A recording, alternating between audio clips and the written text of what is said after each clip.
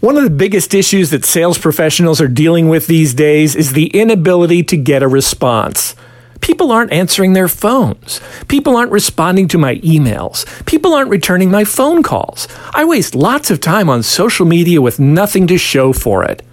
All of these issues are symptomatic of a bigger problem that we'll discuss in this podcast.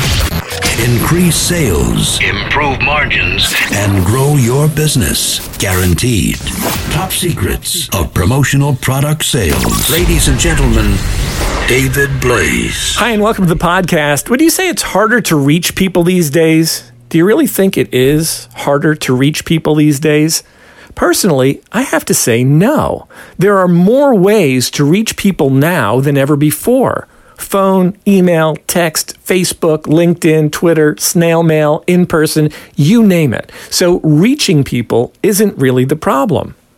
Is the problem that people aren't as responsive as they used to be? Well, maybe. But from everything I've seen, the level of responsiveness is directly related to the first point. The fact that there are now so very many ways to reach people and so many people doing so.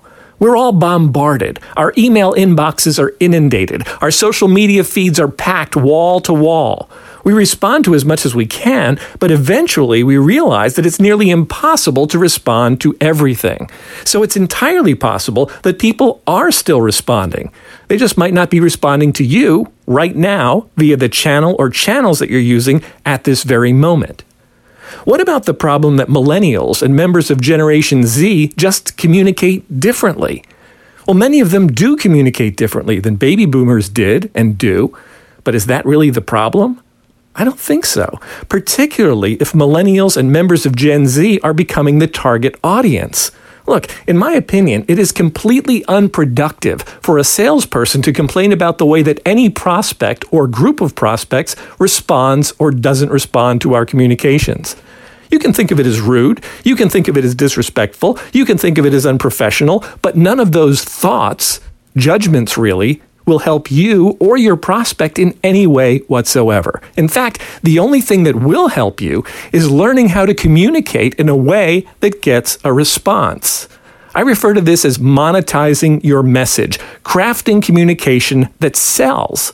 It doesn't involve whining, it doesn't involve second-guessing or judging, but it does involve creating a clear path that the right people, meaning the right prospects, will be willing to follow to become a client of yours. And that path is going to need to be far more interesting, engaging, compelling, and beneficial than the bulk of the bland, boring, self-serving content, quote-unquote, that most people are currently putting out today.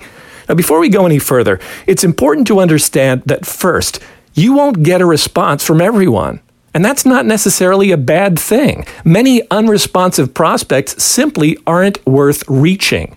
They may be uninterested, unengaged, or otherwise unqualified. So don't view unresponsiveness as a major problem unless it becomes the rule rather than the exception.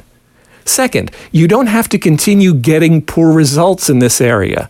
And the proof is that not everyone is experiencing this problem in the same way or at the same level. Some are really struggling with it, while others barely notice it at all. So it doesn't have to continue the way it is. Which brings us to the third point.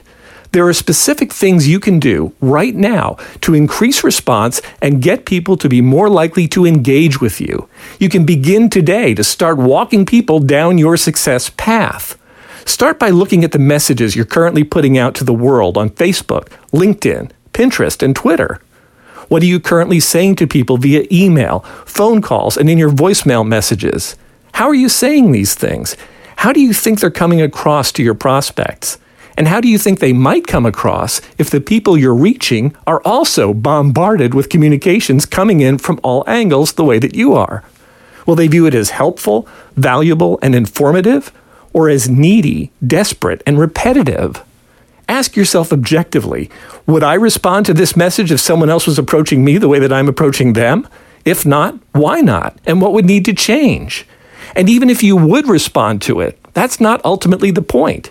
The point is that they need to respond to it. So if they're not, ask yourself, what could I say differently that might be more likely to get a response? Over the course of the next few episodes, we'll continue this discussion about how to monetize your message. If you have a specific question you'd like to ask about this topic, just go to asktopsecrets.com and let me know what it is. That's asktopsecrets.com. I'll be happy to address it in a future podcast. Bottom line is this: communication is changing. And if you're not changing with it, you're dead in the water. Top Secrets. If you're new to the industry and need to get grounded in the essentials of promotional product sales, visit us online at topsecrets.com/getting started.